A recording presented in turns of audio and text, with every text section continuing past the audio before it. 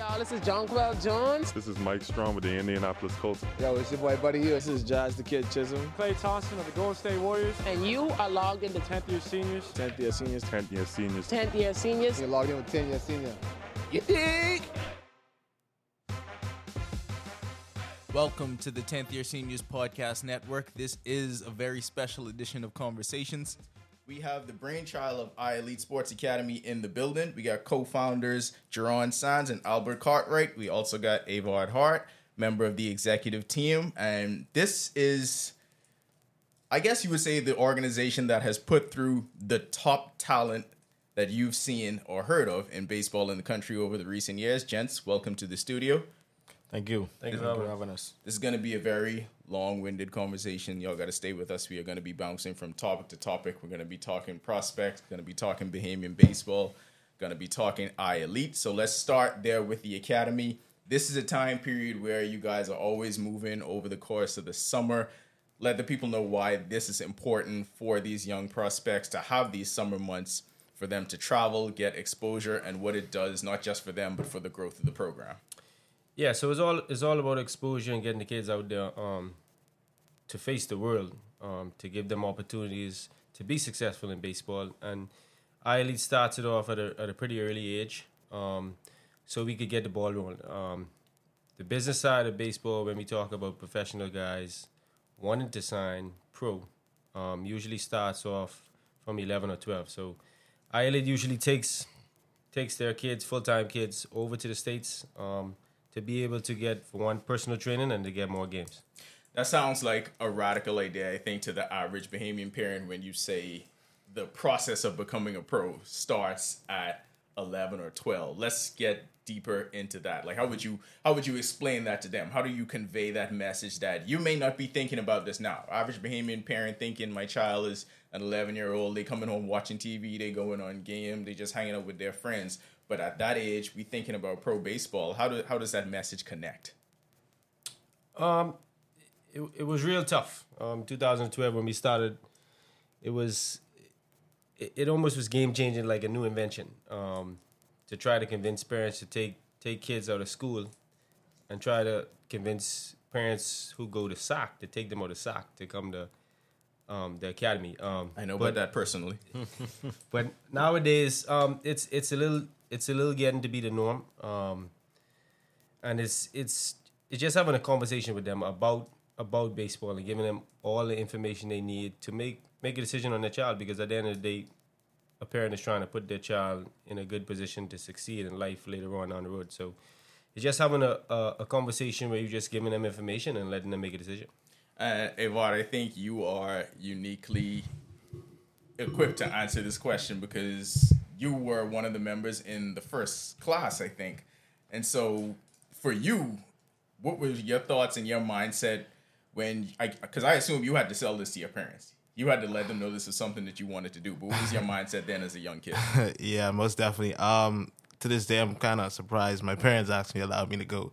But it was a journey. I mean, I'm glad that I was given this opportunity, to get in the organization during that time at 12 years old and be able to play baseball every day. I mean, going on that field every day after school was amazing, bro. I mean, being with the guys now, most of those guys who are in my class have signed and are still succeeding. But my parents, gave me the opportunity. Like you said, it's a hard sell, but they were able to do it. Now let's talk about the academy model now. What is it? What does that entail when parents come to you? Because that's usually what happens. We'll get to recruitment later. But when parents come to you and they say, I want my child to be a part of this program, I've seen the success that has happened so far, what do you explain to them about the academy model? First thing I say is different. It's a lot of sacrifice. That's one of the main things. Just being able to sacrifice every day, dropping the kid, picking him up, making sure they're eating on time, have enough water, whatever it is they're doing, be 100% in on it, dedicated to it. And if you're not ready to do that, then it probably won't work for you, right? So, I think it's important for people to know that, this is just like any other school. Because a lot of Bahamian parents. So, like I say, if we're talking about baseball, I think what people in the Caribbean usually think of, you think of the Dominican Republic, right? Yes. You think of the model that they have there. But Yes. I think more of that culture is all in with baseball and nothing else. Nothing else. Most Yes. Bahamian parents, the education is going to be the top part of the priority. So what about the educational aspects of iElite, and how are students able to still stay on that path while chasing baseball? Sometimes I think the educational side is tougher than the baseball side. Having Miss Arlene Major there, a person who's been in education in the Bahamas for the past 50 years, she's being honored this year for that, actually. So have someone like her on your team who's seeing kids year after year and know how to react to kids, help kids, whatever, in school, and recognize things at home. To have someone like that on your side is a plus. It's major. And with us only having a certain amount of kids in school, I think it gives a focus. We have a focus on these kids and these kids only. So they do regular class. They go to class. They do math. They do English. They have to study. They have tests. They have deadlines. They have goals that they have to meet.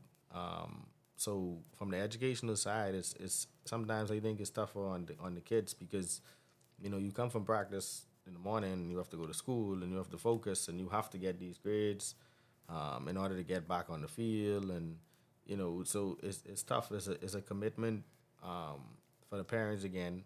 And from just as much from the baseball side, on the educational side, is a commitment for the parents because, you have to be there to, make sure your kid is doing their work. You have to be on top of them as well as home, just as much as we are in them in school or on the baseball field. Yeah, I mean, because I'll speak from my perspective. Full disclosure, my son is a part of the program. So I was one of those parents that had a lot of these concerns. And so I felt like I had to see him in traditional school his first year of high school. So grade 7, I was like, you're going to go to school and then we'll reevaluate it after that. And now he's in the program full time. So give us an idea of what a day in iElite looks like for the full-time students. When does it start?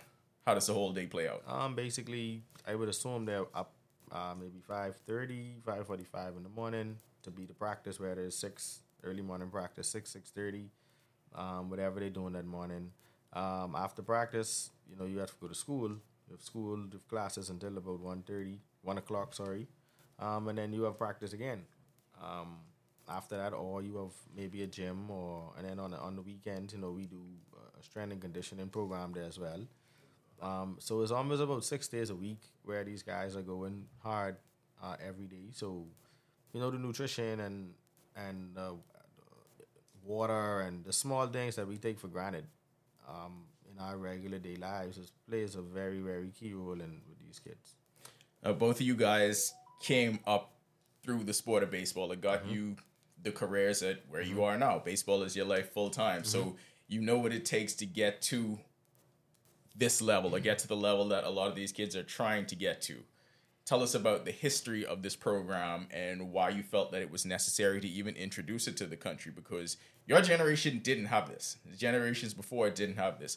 What made you guys say, this is the time, we'll take our experiences and bring this revolutionary new thing to the Bahamas? I think it was a couple of different reasons and ideas. I don't think it was just one sole reason why we did this. Because what Albert might think would be a little different.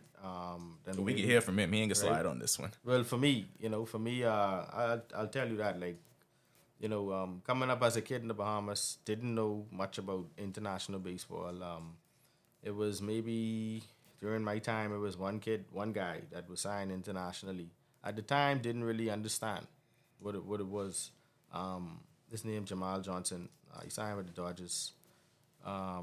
Good friend of mine, and he went, but I think Jamal didn't last. He didn't stay very long for whatever reason. That's another thing, but that was the only thing that I saw. The thing that we saw back then was you have to go to school, have to go to college. Yes, and I understand why, because the education aspect of it is very important. But back then we had no idea of all of this, and it has its benefits and major benefits as well. From being a professional at a young age, and me coming up, I would see guys my age in the major leagues, and I'm like, how this happening? Yeah. Right? Like, how this happening? Like, y'all ain't in college? Like, what going on? So, when start having conversation with friends and doing research and all these things, and you start to realize, like, he's only 16. And so you kind of, like, put stuff together, with Jamal and conversations you might have heard of back in the day, and you put it all together now, and you seeing it, and you at an age where you could comprehend and kind of, like, figure this out. And for me, it was like, oh, why we can't do that? Like, we could do that. Like, if they could do that, we could do that. So, with the friends at the time, we basically was like, hey, let's start an academy. Let's start training the guys. We had 4 key rules of it, where you over here, you make sure this happen, you make sure that happen, we make sure this happen, blah, blah, blah. And we started the academy. Like, we went out. We were very big in the baseball community here, locally. People trust us as far as training kids. The school part, that was the toughest part, but we was able to get that done as well. And we just started it. Like, literally, we went out and we say, hey, who's the guys on your team? Let's get the best guys that we have, and let's start training, right? And hopefully we get at the age of 16, where they good enough to play professional baseball. Right. So I want to hear some stories from the early days, because, I mean, I think everybody knows this started out where all of you guys were a part of Max T. Yes. And then there was a splinter. iElite became its own separate entity, which we're going to get to a part of that later. But the early days when you first started to sell this product to people, you put it out there that this is a school. Let's think about it, Var, and that particular class. What was that first year like? To be honest, that it wasn't. We had. I remember we had like a big open house. We had like a big open house to explain what we wanted to do. We invited parents that we wanted to be a part of this program, and we had this big open house, and we was up there presenting to these parents why they should have their kids come to us, right? Leave SAC and all these other schools to come to our school, like our academy, right? At the time, it was Leadership Academy. Why should we leave SAC to come to Leadership Academy, right? And that was it wasn't, honestly and truly, it wasn't that hard, right? Because I think parents are always looking for an outlet to help their kids, to better their kids through the sport, right? Through baseball or through sports, where they're thinking scholarship. And, I don't think they were quite thinking professional at the time, or my kid could be a professional. I think it was more on the college side where, they could get my kid a scholarship maybe, right? And I think as time went on and the pro thing actually happened, then I actually thought it became a reality for most people, right? But parents, so back to what I was saying, was like we had this big thing where we invited these parents and we kind of like convinced them, and I think we did a good job. I want to say about 90 or 95% of the parents actually became a part of it, right? I don't think it was a hard time, because we had a full out program right away, right? Yeah. We had all the best kids in the Bahamas, and I just remember us, man. It was a lot of fun. It was a lot of fun. The guys enjoyed it. The guys got along very well. Evados got along well. I mean, you thinking back on it, in the first class, it was the Evads, it was Jazz, Blue Fox, it was T. Thomas, Deshaun Knowles, Devon Knowles, DJ Corley. All I'm hearing is pros. Yeah, it was these dudes. It's right? just pros. Just pros. Dale Davis. Dale Davis. A lot of people know Dale Davis, the first dude signed. Yeah. Right? Ariel to me. Yeah. Larry Alcime, it was all the guys, right? So when you look back at that and you look at it now, it's like you said, it's like all pros. Yeah. Right? All pros at some level, right? And we miss Todd and Anthony just a little bit too old. They was older than those guys, so they kind of missed that as well. They kind of missed that right at the tail end, but they caught a little bit of what was going on. But if they was younger, they would have been right in there from that time with the rest of these guys, right? So that kind of showed us that, hey, we could do this. Like, why we can't do this? Like, why we can't have these kids in here at this time? But anyway, the parents, and I know you asked for some stories, right? But I think back then we were fresh at it, so we were trying to figure out the model of doing it. And you were still playing at the time, Yes. right? So the parents part aspect of it was nice and smooth sailing, and we had to convince parents, and some parents came, some didn't. But when you talk about the everyday practice, there were 4 guys that basically started the program, and 2 guys that are gone half of the year. So he being kind of modest when he say it's smooth sailing, because him and another guy had to take on all of the responsibility while we're Other playing. guy. So the only thing I get to do when I was gone is ask questions. Hey, everything's going good? Yeah. But I wasn't the one that actually in the trenches every day to see. Because when we came back early on, we were practicing, okay, we go away. We come home for a month, we go away. But at the end of the day, we still have to get ready to play. So a lot of hours was committed to me being in practice and practicing myself. So basically, I had a practice where he coaching everyone. Yeah. Because I have to worry about myself. And I went on for 3 years. 3 years where they got a building when we came back. They have indoor cages and all the works, and we taking all the credit, but we ain't really do nothing. So I remember this time period well, because this when I was still at the Tribune, right? So I would be writing, I'd be hearing these stories, and I would say, this is amazing. Like, being educated in the States, like, you understand what a lot of this stuff is. So I know people there are doing that. So I hear this come home, and I think this is a great idea. All right. Full disclosure, we ain't really said it yet, but Mox D was started by these 2 guys, Anton Richardson and Greg Burris Jr. Yes. Those are the other guys that we didn't mention yet, right?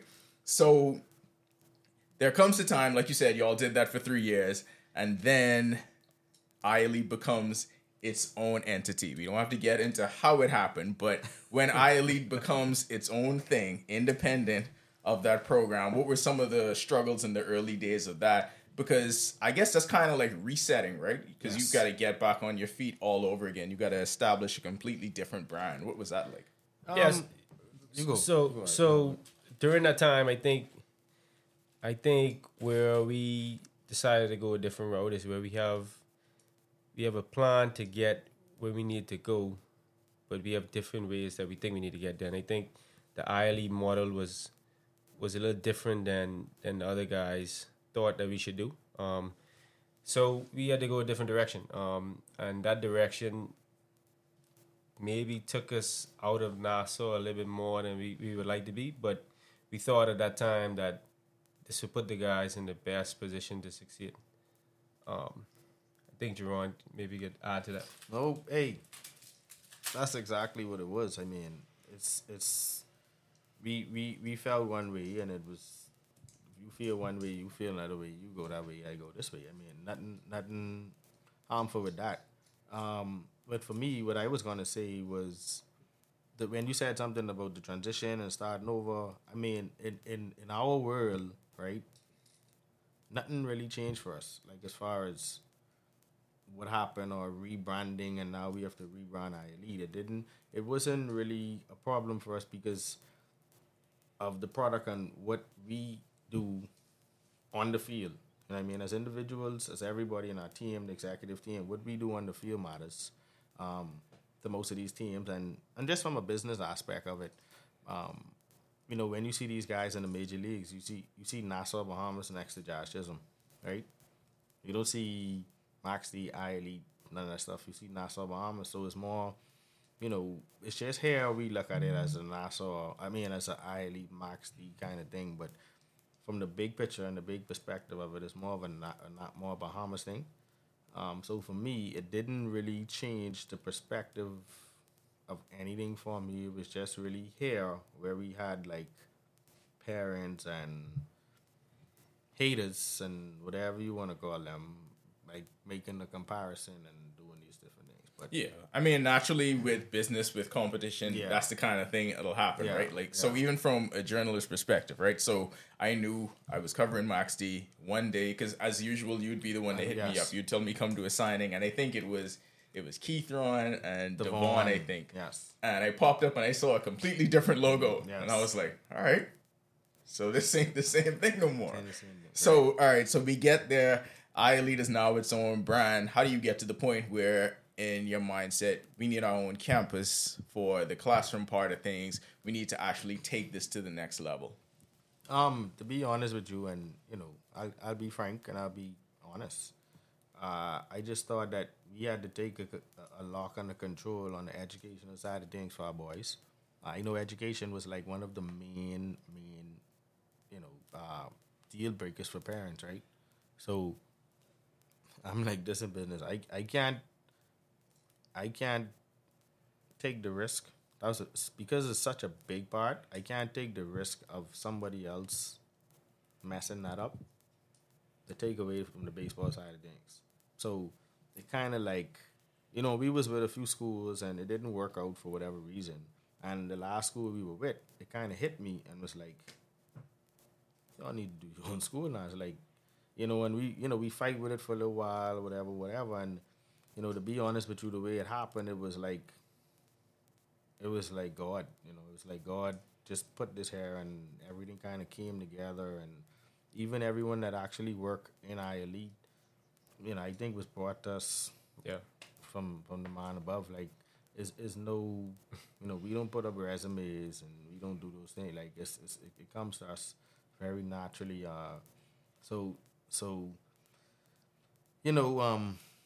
Because I think there were one day where we was in Jerron's mom house trying to figure out the right administrator to get. Mm-hmm. And Miss Major popped up. like, oh, Miss Major she'd be popped up. perfect. Yeah, she retired. She retired from St. Anne's. And one day I saw her, she's like, John, I ain't ready to go home yet. Like, I still want to work. Yeah, it took like one conversation. And we was like, rolling. And I actually remember this. This is crazy.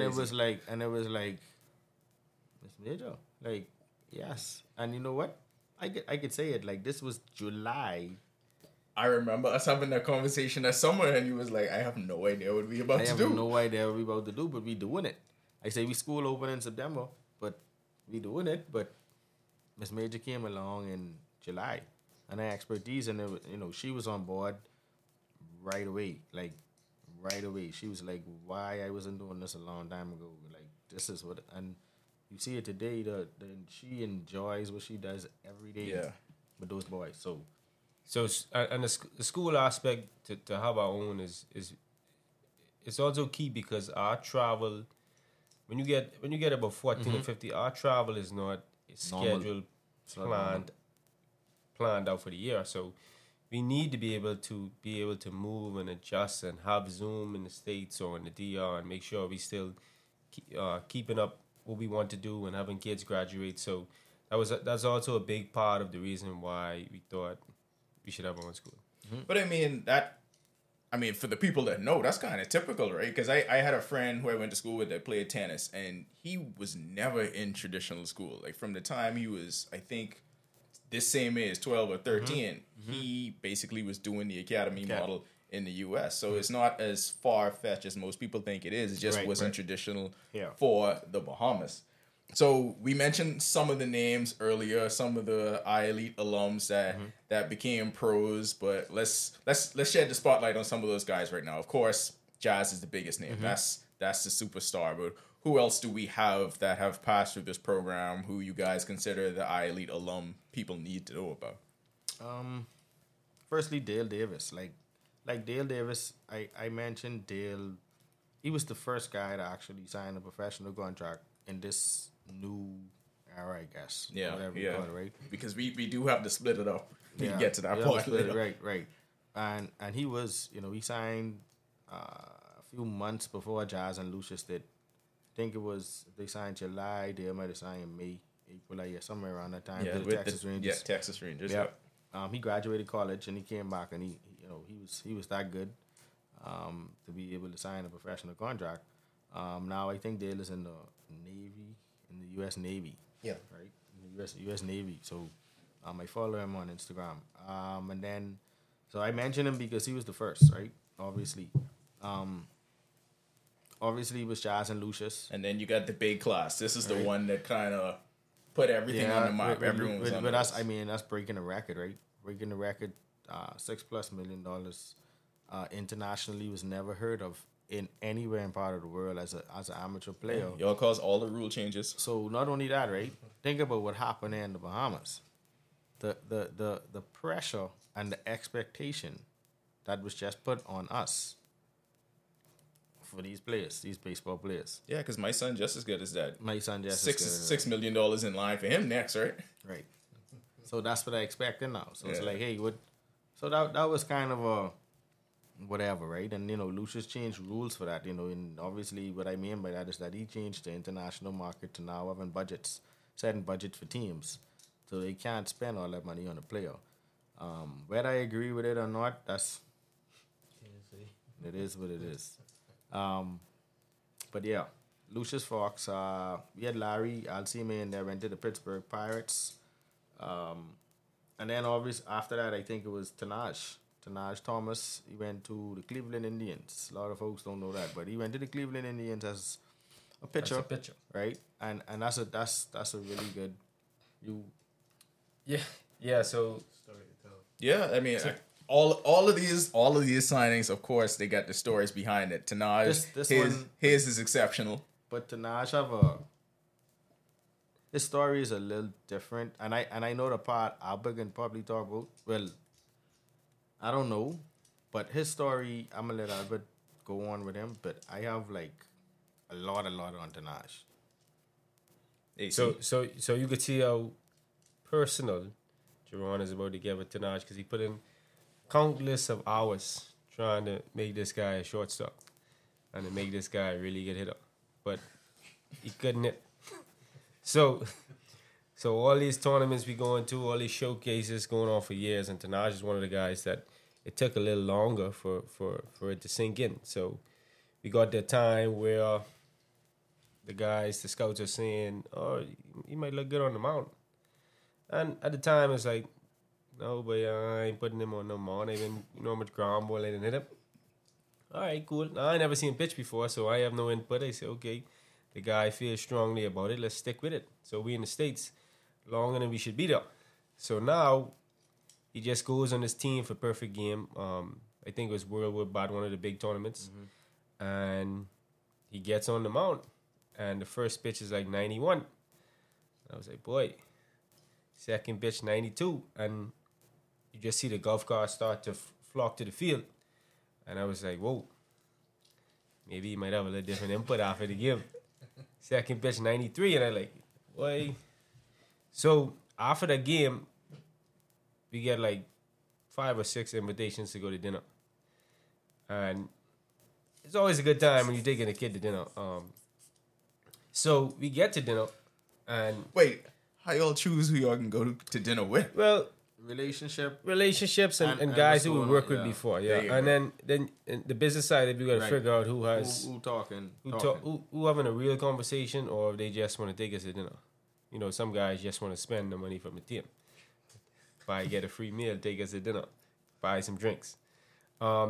But as we get to dinner, it's always a good time, and we be able to have these conversations with these teams, because the kid is really excited because this is what he wanted from 12. So we get to dinner, and the whole conversation is about pitching. And you could just see on Jerron's face, like, mother freeze, pitching? Like, I ain't committed to that just yet. No. We got some more time, coach. We got some more time. We could be in the States. And I'm like, Jerron, I ain't never see this dude get hit yet. We've been in the States 3-4 years now. All he doing is chopping balls off the plate. And we fought that. We fought that for months. Months. But we get to a point where he said, you know what? You deal with it. If you feel like he'll be a pitcher, you convince him to be a pitcher. And I'm like, mother of race. Hold on. So Tanaj wasn't even sold on being a pitcher? No. Tanaj, he definitely wasn't sold on being a pitcher. Even at that point when he went on the mound and stunned everybody, he still was like shortstop. He wasn't sold. He wasn't sold at all. So I'm sitting there one night, I was like, dude, how could I'm a position player. I always been a position player. How do I convince a guy to be a pitcher?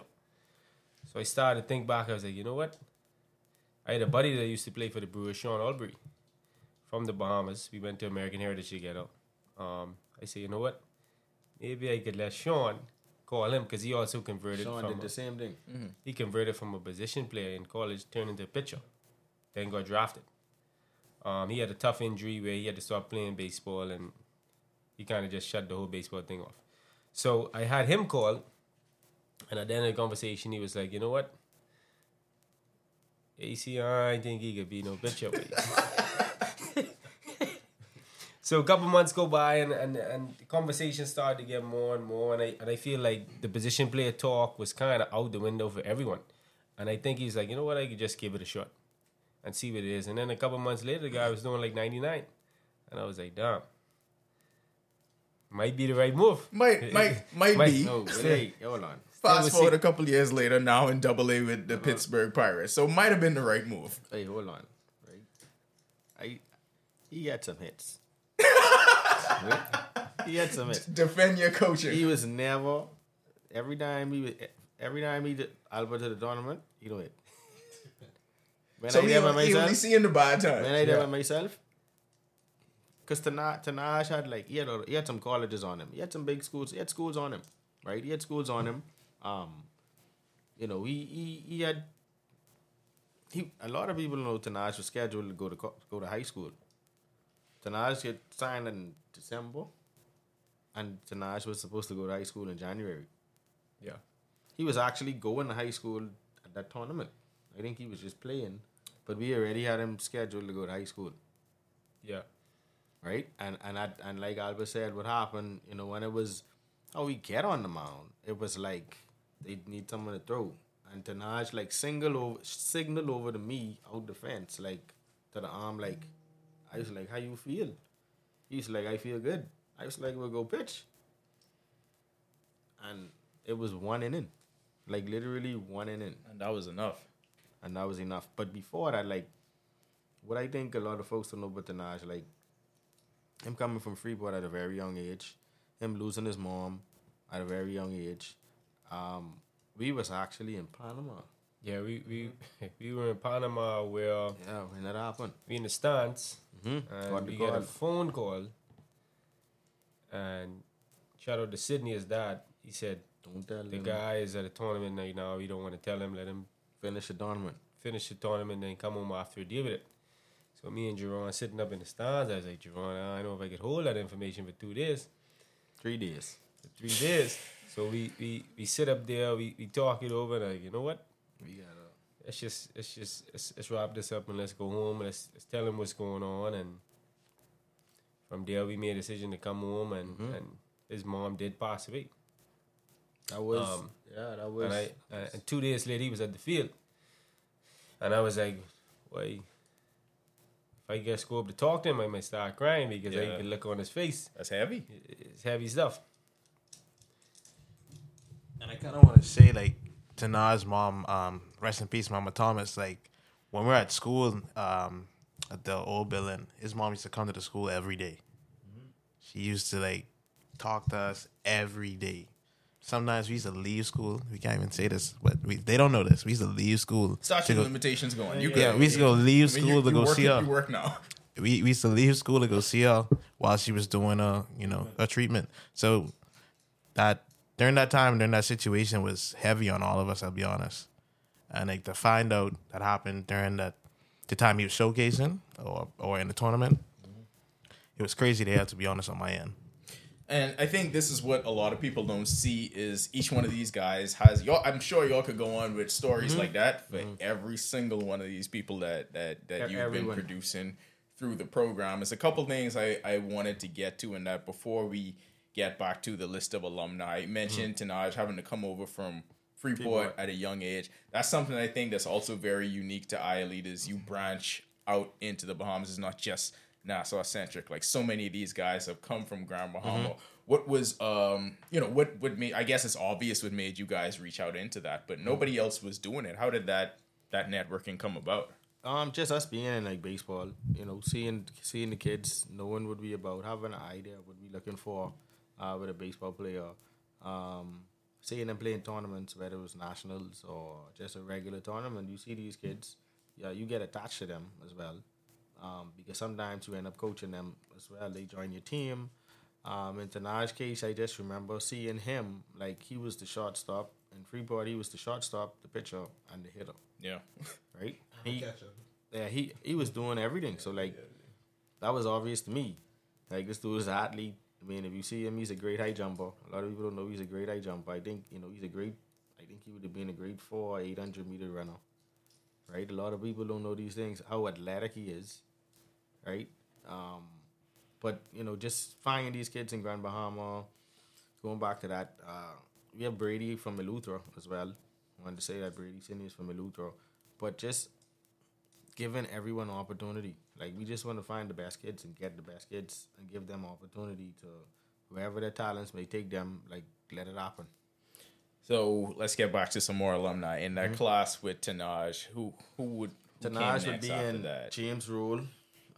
James Rule was in there. We had a kid. Because they could listen to niggas say, "Coach, you wouldn't even call him a name or nothing like that." I know. You got DJ. I was getting the DJ. Yeah, you got DJ. And then you got Warren. Warren was slightly a little bit after. James. Deshaun would have been in. Deshaun would have been in that class. No, Deshaun was with Christian Robinson. At that time, he's with Christian Robinson it's just Deshaun and Christian Robinson. Then right after them, Devon and Keytron, yeah. Devon and Keytron. Devon, remember Devon was going to go to the Rangers. Yeah. And he ended up going to the Yankees. Yeah. Right? Who else? But a lot of people don't know this kid, Henry Thompson. Right? And a little bit about Henry. He was a pitcher. He was a basketball player converted into a pitcher. When I met Henry, and I can move through it, but it was a very great story at the time. Henry, college basketball player, came home in the Christmas. Father saw a scout at the airport, say my son could play baseball, go see Jerron down in Pinewood. Father came to see me. I see everybody that come to me. Any kid, anyone that play baseball, I see. I at least see, right? Came to see, bring him out, ask him questions. Look at what really made me kind of pay attention to him is when I saw his photo and his status, right? It was him dunking a basketball, but he was looking in the rim. It's like, hold up. But like literally looking in it, about to dunk it. So that's how high he was up there. So I was like, let's do it athletic, right? But he was 19. So I was like, oh. So anyway, came to the park, started throwing. Literally playing catch. I say, go just play catch on the side. Let me just play catch. I started hearing the glove. I was like, hold up. Hey, go play catch on the sideline now. Like, go in left field and play catch there. Hey, when last you throw a baseball? But coach, I ain't throw from I was like 16. So what you been doing all this time? Been playing basketball. Right? But I ain't going back to school. So I want to do this baseball thing. All right. And let's get on the mound. Right? And I don't know where we got the radar gun from at that time or what it was. Or maybe not at that exact time we had the radar gun. But we had someone catch him and it was like, you sure you don't play baseball? Like, you sure you don't throw? No, I don't throw. Anyway, we ended up getting a radar gun or something from somewhere at the time. And it was like 92, 93.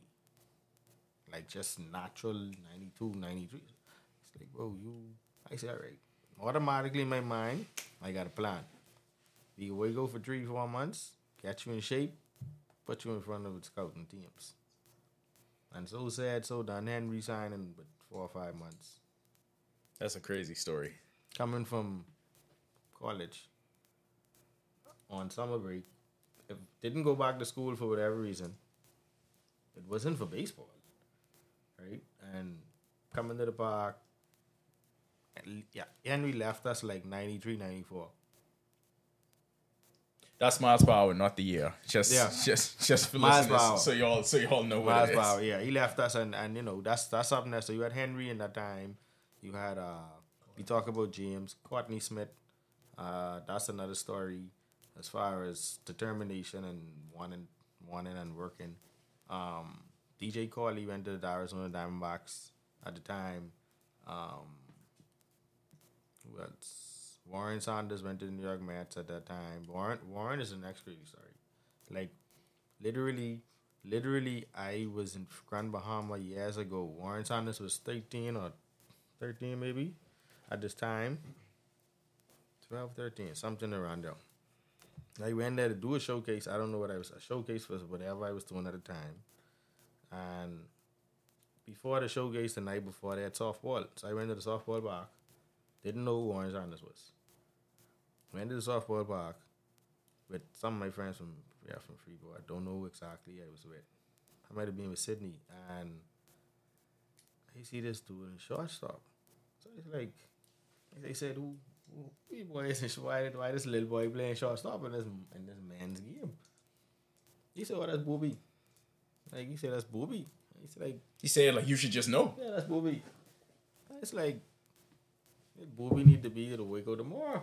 I said, how old Booby is, and I think he said like 13 at the time. I was like, what? What you mean like 13? So anyway, Booby came to the workout tomorrow. He came, put on his cleats, glove, going outside to get stretched, and somebody came to the fence. And Booby turned around and gone out of the dugout and leave. So I was like, what happened to Booby? So anyway, that stuff happened. Come to find out, Booby went away to school. Yeah. Right? And he ended up in school, they've had Lindsay, correct, right? Yeah. Cool. He went to school, fast forward, graduated.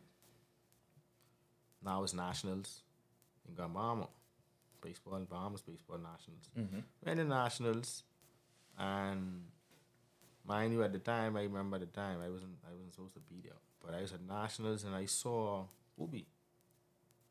And at the time I saw him watching the game, he had like maybe 3 for 3 with like a home run and 2 doubles, and it looked really good. He was a big, strong dude, and I was like, bro, what you doing here? Like you ain't got no, you ain't going to school, coach it in like that, I ain't really get the offers, I ain't really what?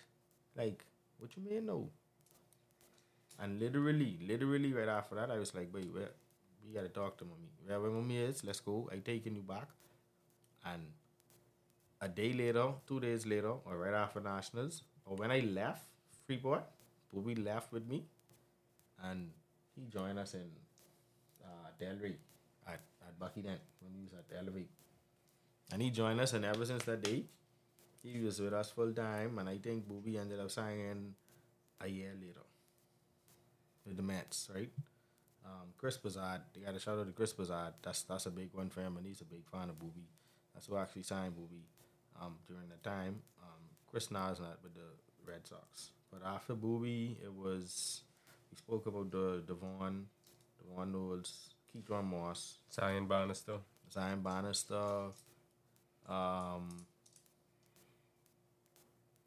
Evan Sweden.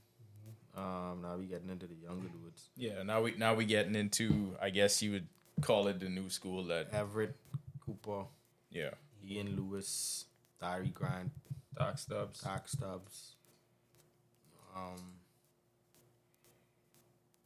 Stephen Adley. You had Christian Monroe was also in there. How y'all forgetting Christian? How y'all forgetting K. Robbie though? Christian Monroe. How you forget K. Rob? How you forget K. Robbie? Christian Robinson. Yeah, Christian Robinson. We had to go back on Christian Robinson. Christian Robinson, thank God he's back in baseball now. Yeah, great. He's officially back. Great story. Back in the minors. Yes. Excited to see what he can do. He looks great. Hopefully, he's back the way he was and kind of catch up form. I know he was still playing and kind of getting some at bats, so hopefully, it doesn't set him back too far. So I think the question what a lot of people ask all the time, outside observers looking in, do you guys just know when you see a kid at 12, 13? I mean, obviously it's a process, but is there something that you look at and you say, that's one of them ones right there? Has that ever happened before, first of all? Yes. It has happened before. Yes. But I think we all have things we're looking at what we could say, hey, that's the one. Now, it could be different for me than it's different to Jerron or Yvonne. But I know as we get that thought in our head, because basically we want to be able to dream on that kid. So when I have that thought in my head, I immediately take a video and I send it over, and either he confirm or he deny. You know, And same I thing, know, yeah. I know if he confirm right away off the bat, then we got have something. to do it. If he like, hey, let's see him, maybe we got to take a deeper look, or maybe I have to get more video to confirm what I'm looking at. So I got a good one, right? Before you go there, Go though, ahead. some guys would send you a video, right? And it would be 5 a.m.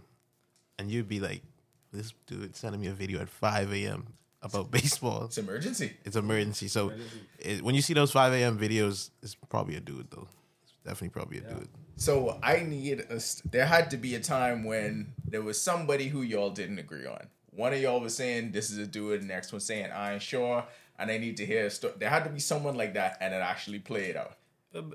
Believe it or not, we don't agree all the time. No. We probably don't agree 80% of the time. So there are plenty stories that be like, you sure? I do sure. But now there's guys that work for, and I won't say the names, and guys that didn't work for. Right. Fair enough. To be honest, I mean, for me, the dudes that we agree on, we know. All right, if the dudes agree right away and it ain't no question, it ain't that there. But That's one of them Sabas Walcott types. Sabas Walcott was, that's the next kid we got to talk about, right? But for me, it was kids at times. I don't know, and they'd be like, no way, like how you figure this, right? And you look at the kid now, and it's like, He's that dude. Yeah. he's that dude. And it has been times where it was like maybe, and the opposite. And it's like, no, He ain't that dude. There we go. Because it's a lot that could happen in A lot. 3-4 years when y'all get them. And what people don't realize is months is huge in this business. Like months. 1 month, 2 months. They say, oh no, they 12, all them 12. They just a couple months apart. No. Right? No, that ain't how that is work. But When we do have guys that we disagree on, and they come into the program, it's always the sense you still have to get them better, even though you might say they're not pro ready. I think we still put 100% behind the kid, regardless of the situation, just to give them the best situation for them. Another thing that I think makes iElite unique is that we've been talking with the pro guys for a while now, but it's so much more than that. You got guys that earn, like y'all mentioned with Tanaj, he was going to have this opportunity to go to high school. There's guys that come through the program and they go to college. So it's much more than just looking at things from the pro level. Talk about, why you feel like it's so important to cast that wide net to get everybody. Well, when we talk about high school, I know back in our time, like back when I was in school, going to school away was like the big thing. Like, Yeah, that was you going away to school, you were saying something, right? Like that was what you wanted to do. And I guess as the pro thing came along, being a professional is more, I guess, at the time. It's cooler than going to high school. Yeah, it's cooler. I would say it's I cooler. mean, you're a teenager and you get money in your pocket. Right, Like, let's be honest. That is the correct word, Coach Abba. This is cooler. Yeah. Right. So, and I, when kids doing it and friends and hanging out, so guys expect to like, well, I want to do it too and whatever. But for me, a high school kid, BJ Murray, right? BJ Murray now with Double A. Yeah, Double A with the Chicago Cubs Right, organization. look at him. I always use the example of him. He went to high school, and I use him because he's more recent. But Anton Richardson went to high school as well, right? But he is right where his peers is as well that signed at 16. So Yeah, so he went 3 years at FAU, got drafted, and now quickly in Double A. right, and BJ Murray, they seems to be pushing him. They seem to like him over there, right? So you never know. I expect him to probably get to the big leagues pretty soon. To be honest, maybe next year you could probably see him up there, or in the years to come, pretty soon. So with the school thing, I like when a kid could go to school because for one, they become more exposed to the world, right, and not just being in Nassau. And you get an opportunity to network now with so many more people where it isn't just focused on baseball, right? like you have a little bit more you could tap into. You have friends who do different things, and you kind of really see if this is what you want to do as far as baseball. And you get a chance. Not only that, that's from that aspect. From the baseball side, you get a longer time to develop now, right? You get more time to develop, more time to get stronger, faster, get more at bats. Albert mentioned earlier about not having a lot of bats here and quality at bats. So now you could do that, and now you have another chance in 12th grade to be drafted, right? So going to high school is more prolonging your baseball career if you want to be a professional. That's the way I look at it, right? You just giving them more chances to become a pro, because if you just stay in the Bahamas, right, that ain't gonna just happen. You have a point in time where you could be a pro at 16 or 17, and after that your chances just kind of like decrease. Not that it can't happen, but continue your education. So you're getting education at the same time. You're getting bigger, faster, stronger. You're developing more. You're playing more games. You're being exposed to the world, and you're getting better. So now you have an opportunity, 10, 11, 12, 2 to 3 years in high school, leaving the Bahamas. You're getting better. So now you have an opportunity to be drafted. If that don't happen, and you go on to college, right? Does iElite go out and recruit, or does the talent find its way to you? Because the way I'm thinking is more people are seeing these signings, and Jazz is just taking things to another level. And when you see that this is a program that people have come through, which way does that work, and what is the process like to becoming full-time into the program?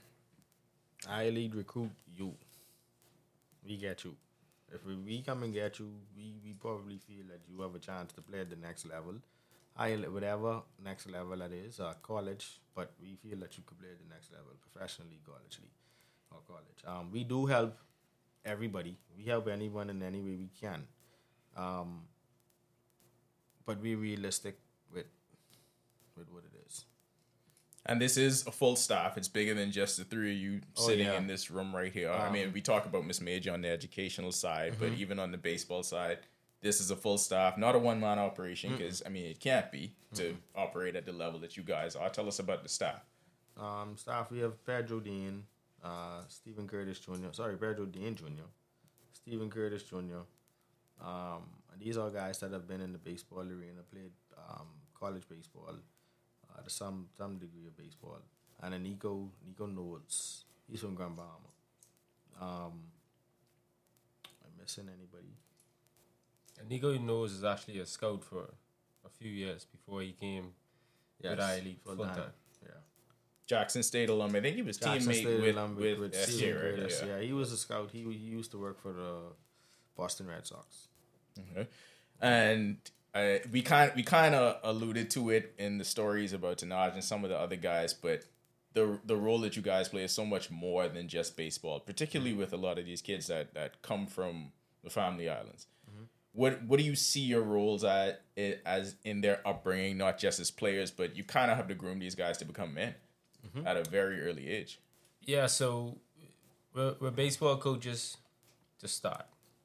And I think as we get more in depth into the program and we start to go away, we turn into mom, dad, teacher, pretty much everything that kid might need, because we're in spaces with them alone for a long period of time. I think that's where you really get to know the kid, and he starts to open up and share with you some things that are going on personally in his life, and some things that are going on in school, and some things that are going on the field. And what we have to remember, when you're in this program full time and stuff is not happening for you the right time you think that it should happen, the kids kind of get depressed. So we have to keep that in mind, where we have to play mom and dad, and sometimes we got to be a little harder with them, and sometimes we got to be a little softer with them.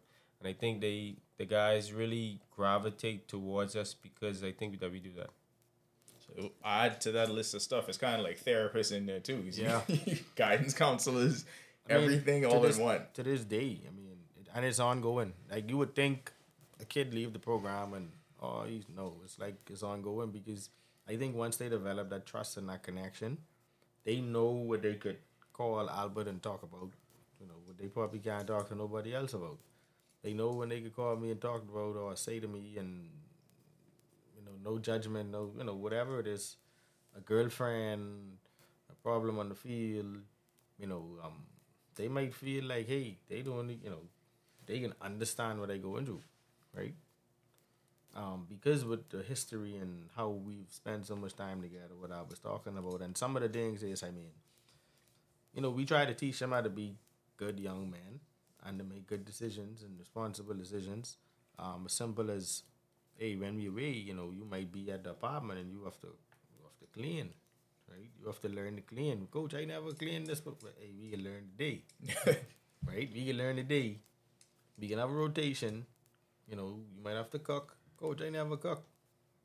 YouTube, right? YouTube, call mommy. Let's figure out how we can cook. Because if you won't be a pro at 16, then you you're going to be by yourself. You have to figure out how to do these things. Yeah. Right? Yeah. So we ain't want to just put you out there to be a pro when you can clean, but you have to keep your space clean. Right? Or now you in high A or double A and you have an apartment, but you can't cook. So that means you can resort to Uber Eats every night. Blowing all your money. Right. Not even a chance, so it's different things we teach them, washing the clothes, just taking responsibility, waking up in the morning on your own. Like when Coach Albert say bus leaving 5:30, like bus leaving 5:30. You might leave 5:29. Right? Like bus leaving 5:30. So you have to, and Coach Albert ain't waking you up, right? Coach Sharon ain't waking you up. 5:28 or 5:25, Coach, all you can see is Coach Sharon and Coach Albert walking out the door. And if you weren't outside already, you can leave. So now you learning how to wake yourself up and Personal be up responsibility. on time. Personal responsibility. Accountability. I think the life after the program thing is interesting because one of the things that I always notice is the guys, they come back. Mm-hmm. Like they come back, they still come to Pinewood, they still work out. No matter where they at in their careers, they're always coming back there. And then you have someone like Avard passed through the program, got his education using that degree now to work to benefit the program. So it's a continuous ongoing thing no matter which route you choose. Yes. What's the next, and I want this from each one of you, the next step where you see iElite going? Whether it's a short-term goal or a long-term goal, what's the future of this program? We can't give you all the secrets. You got to save some for a surprise. You give me one. All right. One secret. I can let Jerron give you one secret. I knew that was coming. I was the one who would share everything. Fair enough. One secret. Doesn't even have to be specific or anything that's in the plans in the pipeline right now. Let's say we got a magic wand. Anything you wish for could happen. Where do you want to see iElite going? Oh, one thing I could say is we could always be able to practice. Yeah. Secret though. You say anything you could wish for. Anything I could wish for. Yeah. Let's wish that we have a facility to work out in indoors. I would wish that. I wish we could do that. So okay, not a secret. Speak it on us. Anybody out there listening, speak it on us. Anybody out there listening? So just based on their reactions from that just now, I think it's safe to say that all the future initiatives are in secret, but y'all are going to hear about it because if I know it's one thing about this group, they are going to continuously be working on some stuff. I want to shift gears for a moment to some stuff that may be controversial, depends on what we're saying, but I want to talk. I cannot have any baseball people in the studio without asking them questions about Bahamas baseball, because the more I learn about this stuff, the more I see how convoluted this whole thing has been for decades now, right? I want to ask you guys, what do you think are the biggest issues facing the development of Bahamian baseball right now? Because everyone who I ask this question to, they don't think we are where we should be, despite the success that we've been having in this generation. But what do we think are some of the issues facing it? Question. Yeah. That's academy. Is academy Bahamian baseball? I think, and I'll go back to something that you said about when people see Jazz out there, they just see Nassau, Bahamas. Right. So I will say yes. Anything that or anyone that is a product of the Bahamas, that's Bahamian baseball. Okay. So even the guys that represent GB. spoken as a true GB baseball coach. But yes, especially the guys that represent GB baseball, because they have an opportunity to, well, I don't want to tell you all this, but that's the only way they can get to do what they do at that level. You want to go first? Yeah. So We got as much time as y'all need. I think when we think about Bahamas baseball as a whole, You say development of Bahamas baseball? yeah. Or Bahamas baseball in general? In general. Just Bahamas baseball. Well, when you think about Bahamas baseball, you have to have the development aspect of it. If you don't have the development aspect of it, it's kind of hard to keep it afloat. It dies out, and then you don't have a major leaguer for 30 years. The light ain't that part of it. It's kind of shit. Well, that's your thoughts on it, but we need to put it together. And I think you, as the Open National League manager, that you need to get it going. Now, if they gave me the manager role, that's what I would have done. This is what we're here for. This is exactly what we're here for. But no, I mean, seriously though, because I think this is what happens with a lot of behaving people, right? I think we see success at the mountaintop. Again, we got to use Jazz. I think they will see that.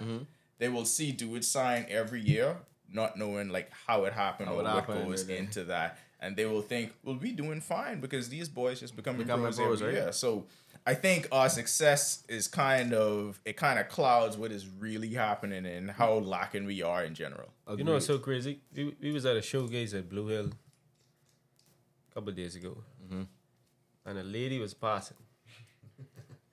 And she said, where these guys, why they don't play on the national team? Because that to do is losing all the time. She was talking about softball.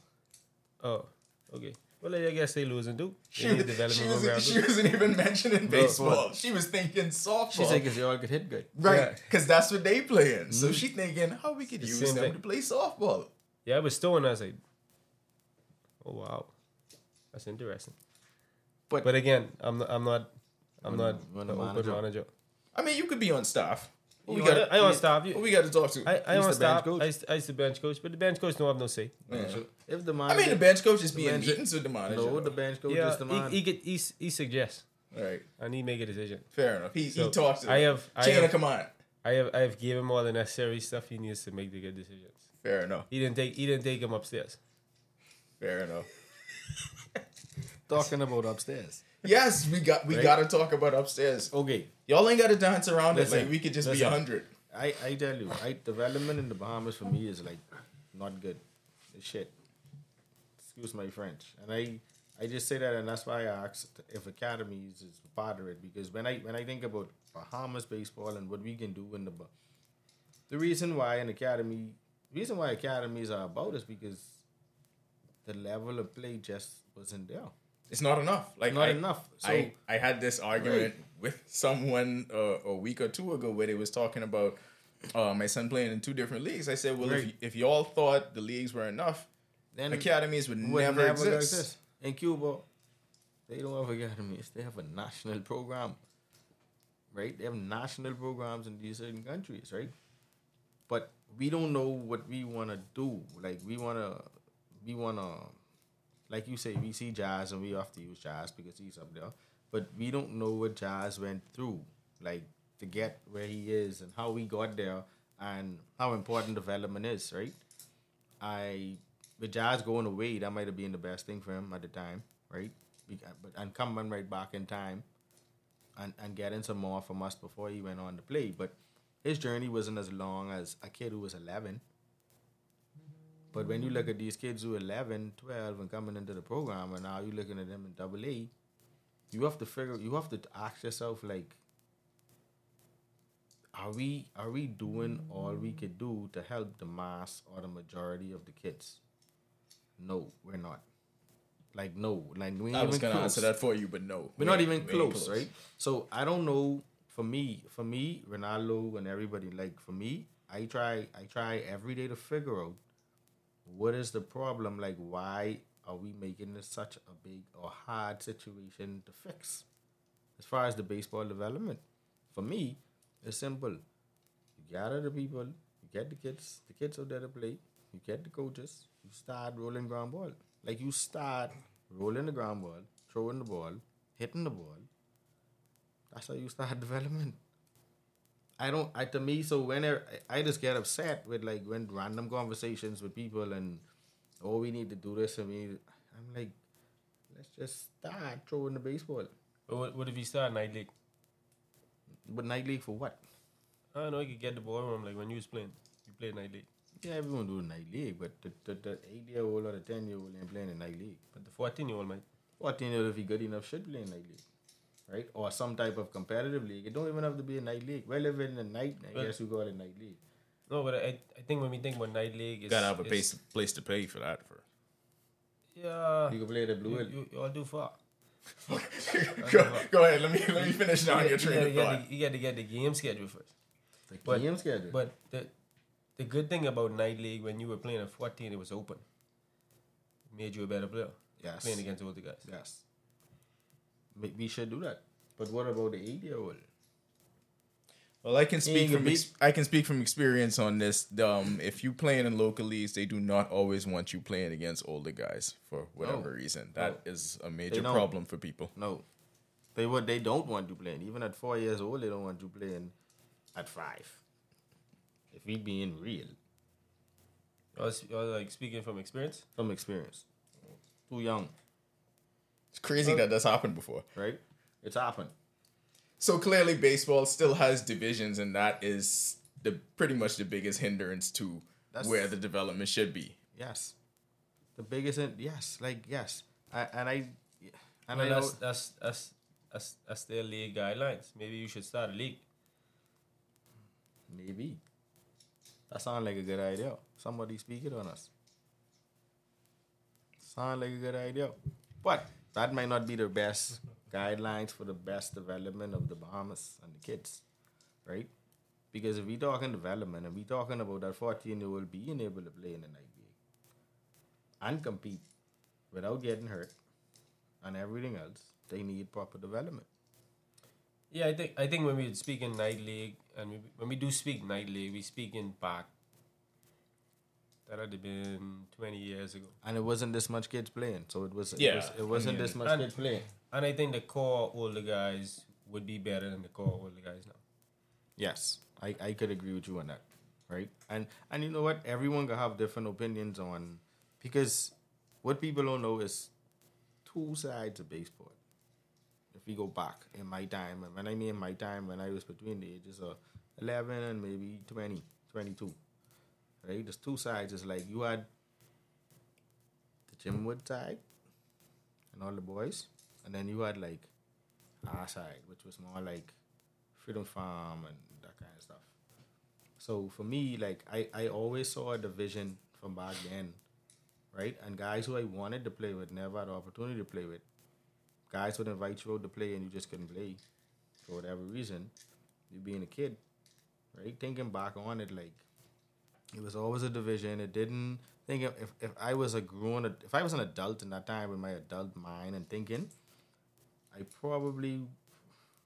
might not have been where I was, because I would have made this don't make no sense. Like why we doing this? So for me, some things just simple. Like, well, you have like you say, you have two guys with two different vision. They don't have to line up together and they don't have to agree. Right. But I think for the betterment of the betterment of the Bahamas, they should have played each other. Compromise has to happen at some point. Yes. No, but even what I could understand, or not get together at one point. For instance, for us, we have an academy versus Max D. Yeah. If we have a national team, right, and he have the better players and we have the better players, we would play together, right? Yes. But back we then, saw that happen last year. We saw that happen at Beirut, Beirut, yeah. right? Even the national team that I managed, like we had guys from everywhere. So to me, if they did that back then, we wouldn't have been in this problem today, or we would have been further ahead, because he had guys, they had the sanctioning on baseball. We was on this side, we had no sanction. All we could do is go to the USA. They would have national team practice or national team to make, like the same national team where we just had, but we never played on it. So we never had the best players from the two sides. So I hear all of that, right? And what it sounds like to me is the way for things to change, or the way to not repeat those same mistakes, or the way to continue this further development is you have to have a new generation of leadership at the top. So it was the same way you guys came from playing pro or playing in the States, and you brought the academy model here. You need a new generation of leadership to see where the business of baseball is going next. I agree with that 100%. I and there's nothing against nobody, right? There's nothing against no one out there who in leadership, right? I love everybody to death, but as a man, I think you're great people, but I just feel that baseball have to go in a different direction. Yes, if we could just change everybody, start over, do this thing again. Who want to get in? Let's get in, and let's like have a proper election. Like, not you have to be in this executive to be the president or to be in here. No, like, hey, if you want to run for the United States or the president, the president of the United States of America, anyone could do that. Jerron Sands, 2023. I mean, he sound like a president, right? No. I'm just saying, because I mean, for me, I wouldn't say like to Jerron to be the president, but I think it need, because the minute that everyone could feel some type of way, right, about it. All we need is somebody in there. But there's no getting around that part. Yeah, we just need somebody in there who will actually take ideas and thoughts and from people who actually do baseball every day. You know, I go to baseball every single day. From I wake up in the morning to when I go sleep in the night, baseball. I don't know how much people could say that. I know maybe 2 or 3 people the most that could say that. Sound like we starting the campaign, guys. This is 10YS. This is iElite. Wait, look out.